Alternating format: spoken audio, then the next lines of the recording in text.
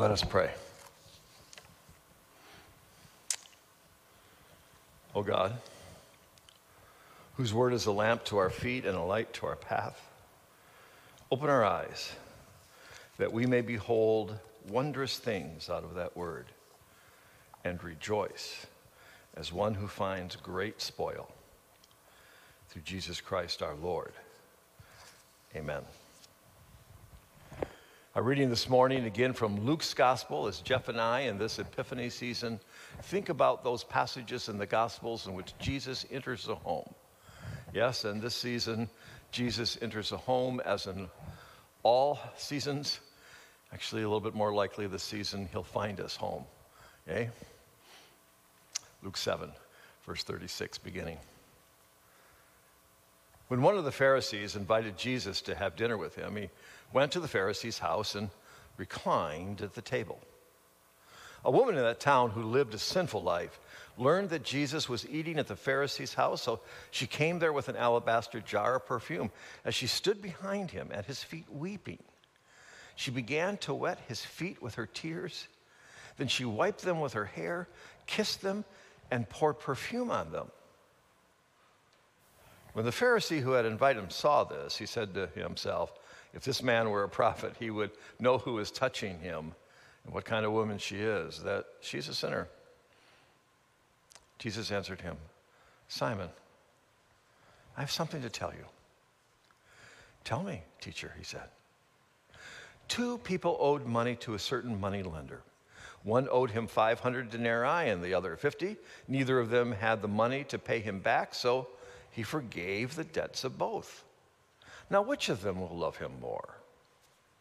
Simon replied, I suppose the one who had the bigger debt forgiven. You have judged correctly, Jesus said. Then he turned toward the woman and said to Simon, do you see this woman? I came into your house. You did not give me any water for my feet, but she wet my feet with her tears and wiped them with her hair. You did not give me a kiss, but this woman, from the time I entered, has not stopped kissing my feet. You did not put oil on my head, but she has poured perfume on my feet. Therefore, I tell you, her many sins have been forgiven, as her great love has shown. But whoever has been forgiven little loves little. Then Jesus said to her, your sins are forgiven. The other guests began to say among themselves, who is this who even forgives sins? Jesus said to the woman, your faith has saved you.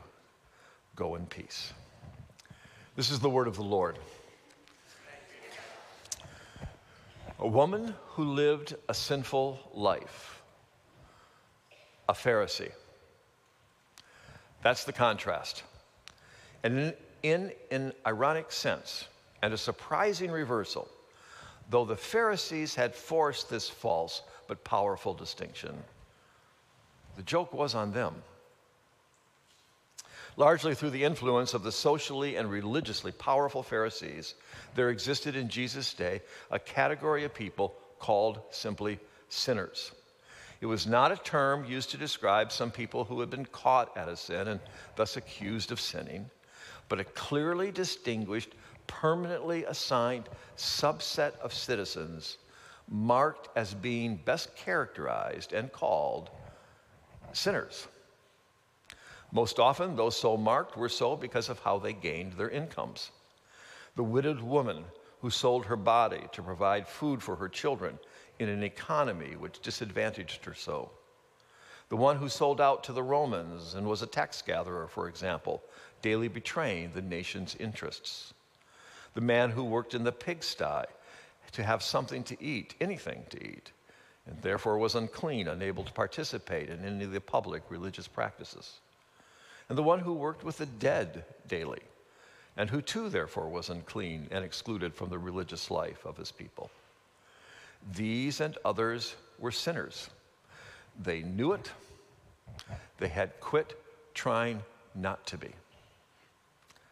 This is not an individual or debatable judgment in Jesus' day. It simply is. Or so the Pharisees had persuaded ancient Israel in Jesus' day. They were the lost, often the least. Much harm and no help came to them. once they were named among the sinners.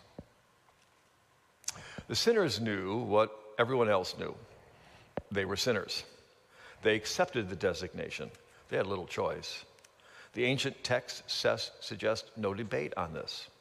Whole families, even parts of villages, were so designated, without appeal and apparently without argument. But without hope, they were lost. But were there no shepherds?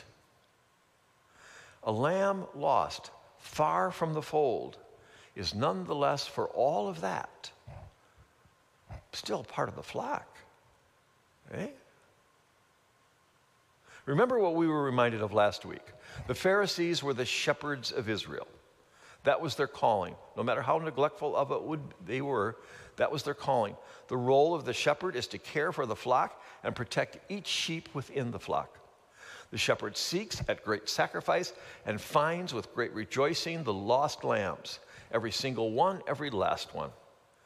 Luke will persuade us that this, in his most well-known chapter, chapter 15, retelling the stories of the one lamb lost in contrast to the 99 safe in the fold, one found and celebrated lost coin among the 9 never missing, of the younger brother with repentance returning to the home the elder brother never left.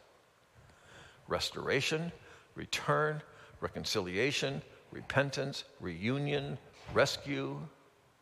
These are the themes of Luke's gospel. In the providence of God, no one is better positioned to effect these joys than were the Pharisees. But they did not. Not at all. Whatever were the Pharisees, whatever their self-image, they were not the good shepherds of the people of God. That was not the mission they were on. Not nearly. In its stead, they were on the mission of making distinctions and thus marking people so as to separate out further the lost from the flock. Keep them at a distance. Make impossible the return. And what is more, separating themselves out from the majority muddled herd. The self-chosen name of the Pharisees means separate ones. They and they alone, by this self-designation, presented themselves as holy, the pure, the truly distinguished, above the pack, away from the herd, untouched, untouchable. A woman in town who lived a sinful life, a Pharisee. That's the contrast. But the joke's going to be on who? Simon, the Pharisee. That's all we'll never need to know about him. When you give out these designations, you're stuck with yours too. Had invited Jesus over to his place. It doesn't seem to be the big to-do of when Levi, the despised publican, invited Jesus to his home to meet all his friends. That was 2 chapters earlier in Luke's gospel on the subject of last week's sermon. And as we learned last week, they were invited to meet the Savior of sinners. Levi was the inviter. Levi knows himself to be a sinner who had left everything behind to follow Jesus and had done this at Jesus' simple call, a call heard at a tax booth of all places. Now that was scandal. In the midst of the scandal, seated in a home, Jesus announced his mission. I have come to call sinners to repentance. That's it. Jesus, friend of sinners. It's 2,000 years later, and we delight in that thought. So what is the mission that Jesus is on when he comes into the home not of a sinner, a publican, but of a Pharisee? The invitation would be ordinary, probably. If not from one friend to another, at least between equals, equals by the most important measure, equals before God and the law, pure, holy, separated out from the herd, Simon and Jesus both. In Luke's gospel early on, the Pharisees do not think that Jesus has come for them, but is one of them. Or if not one of them, one like them. Here in this home for the evening meal, they reclined together. This is not feet tucked under a table, but extended along something that we would call something like a chaise lounge. And there they would have their leisurely meal. Feet up, they could rest, more laying than sitting. Heads near one another, they could whisper during the meal and the long, easy evening after. Personal, intimate, Simon and Jesus, just Simon and Jesus. Yes, others were there, but these two will speak alone in whispers. The choreography of dinner was carefully staged by Simon to have Jesus be at home in Simon's home. The town knew that Jesus was in Simon's home.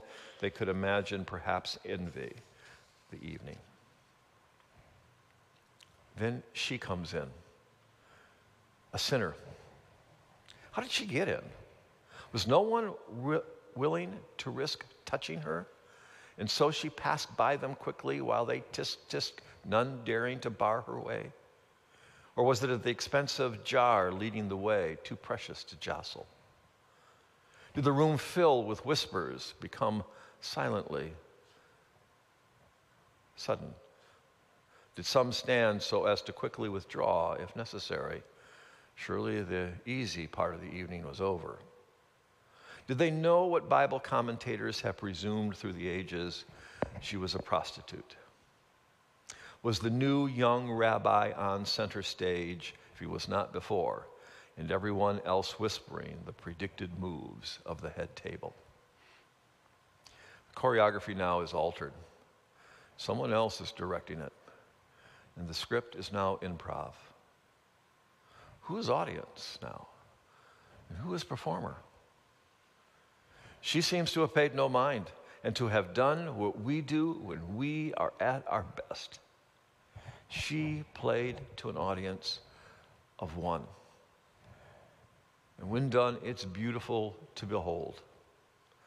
Fully, wholly, devoted, loving, in love, we might be tempted to say. She offers an outrageously expensive alabaster jar of perfume.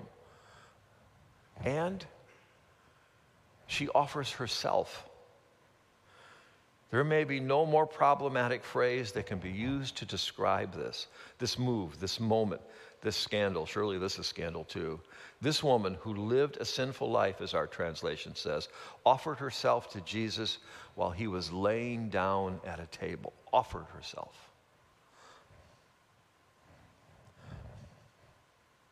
The staging remains critical. His feet would be up on a recliner, feet at nearly the height of head. They would be bare. She stands behind his feet weeping, says Luke. Her tears wet his feet. How deep was her weeping? How long? That his feet would become wet with tears. She wipes his feet dry using her hair. How low did she need to bow? How long wipe to dry his feet? She kissed his feet. She poured out the perfume on his feet. This scene is not a mere moment. It's an act. It's a full act in itself. She lingered long at her labor. This would take time. Luke gives us a leisurely description that we may linger long in it as well. And what is also so very necessary for the scene to be appreciated, Jesus lingers leisurely, allowing the full scene to play out without interruption. She is actor, he is audience, and he enjoys it.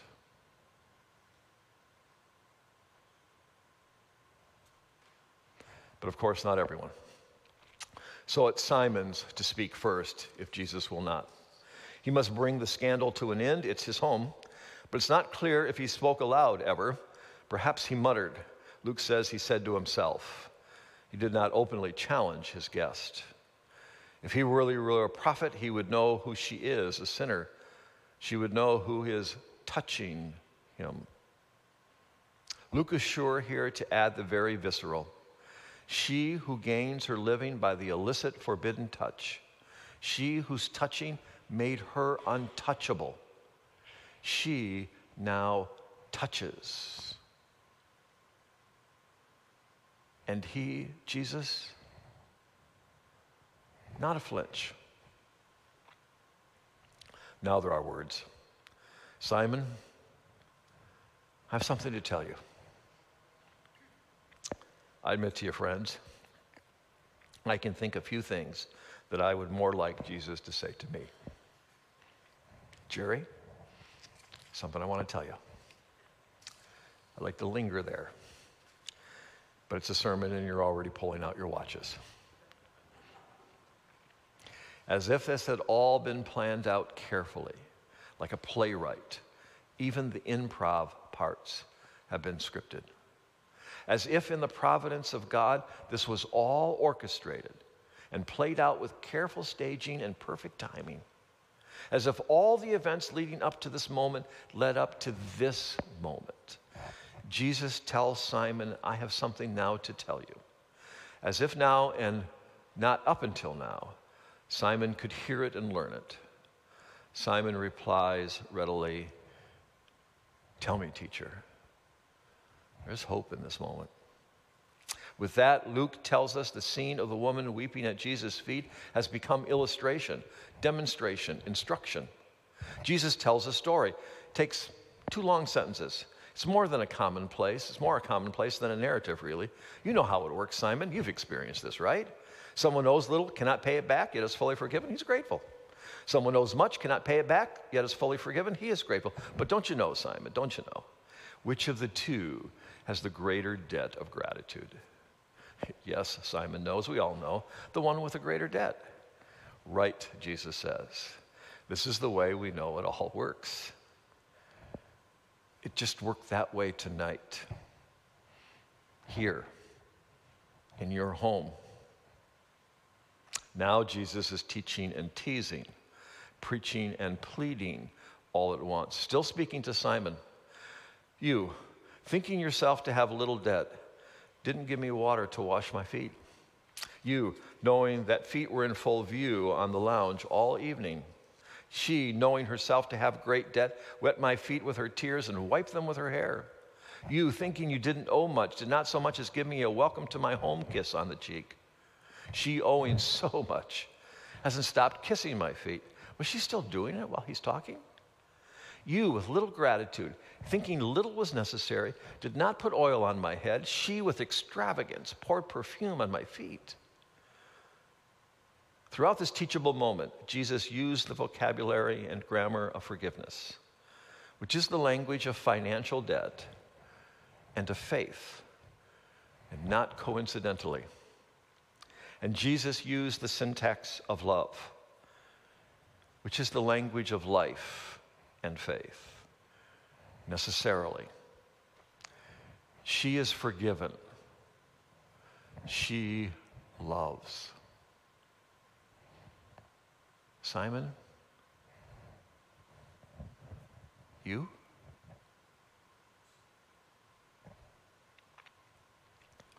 Your sins are forgiven, Jesus says to her, as if they were not already so demonstrably plain and so wonderfully true. Your faith has saved you. Go in peace. You go in peace. Simon, you? And like the majority of the teachable moments in Luke's gospel, Luke leaves this in open invitation. We do not know what Simon answered. In Luke's gospel, we will almost never know how we respond to this invitation. His friends that night clearly had missed the moment. They muttered something about, who does Jesus think he is? The answer we already know from the earlier story of Jesus in the home of the publican. Jesus thinks he's the shepherd of Israel. And he's gone out seeking the lost lambs, the gracious forgiveness of God, who's so ready to forgive. So he goes into the home of the publican to offer God's salvation, God's forgiveness to these sinners. So Jesus goes into the home of the Pharisee. Do you think it's a different mission? Pharisees, Do you think it's a different mission? Do you think I stopped being a shepherd? Do you think I'm not seeking out the lost right now while with you? In this story, Luke upsets what everyone thought they knew. Sinners there, separate ones here. Sinners out there, separate ones in here in the home. By using what we all know, whoever has been forgiven little loves little. Whoever has been forgiven much loves much, so that we could be prepared, like Simon, to learn what all of us must come to know. Jesus, friend of sinners, has come seeking the lost, calling them to repentance. And that means me.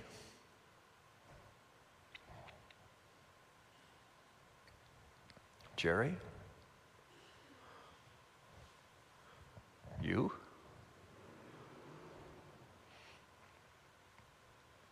The most gracious act of God in Luke's gospel is Jesus' sustained intentional confrontation with the Pharisees. Remember, Jesus tells the story of the prodigal son, the great climatic story, only to them. The love of God is seen in its most dramatic form when Luke tells us not of Jesus' long reach toward the acknowledged sinner. It's wonderful, wonder at it, linger long, love it. Jesus, friend of sinners. But the love of God is seen most powerfully when Luke shows us the repeated reach of the open hand of Jesus toward the unacknowledged sinner, the Pharisee. Jesus does this here in a twice-told story, the weeping woman in the depths forgiven, and in a 3-time told story, the lost lamb, the lost coin, the lost son, in the chapters to come. And Luke does not record the response because it hasn't been given yet. The world's still out. The invitation is still being offered. Jesus still says, Simon, Jerry, I have something to tell you. That's the great news about the good news. It comes to those who think they're the righteous to protect them from becoming the self-righteous. Yeah, there's a difference between more and less, but there's no difference in the need. And there's no difference in the offer.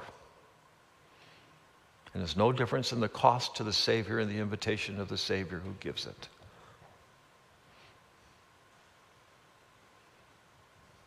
The distinctions that the Pharisees made were without difference.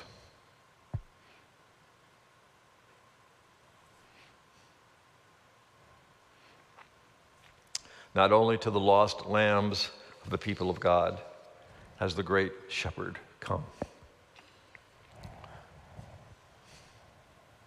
but to the shepherds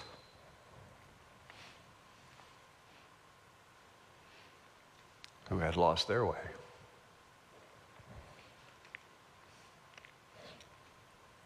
Great, great is their debt.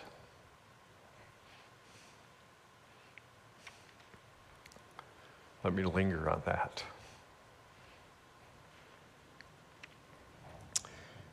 And then let me live a life of love.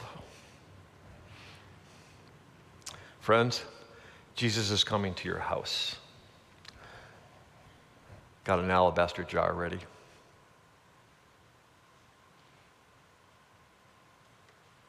Let us pray.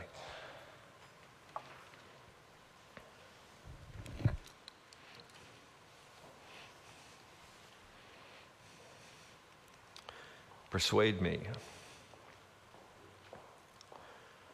that you've come for me.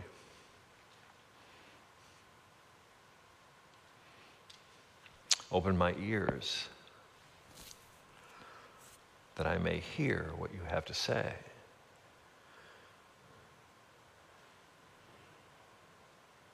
Open my heart that I may respond in love. Let my life, as you enter in, be characterized by weeping, wiping, kissing, pouring out with extravagance. And let me hear, your sins have been forgiven. You can go in peace. Amen.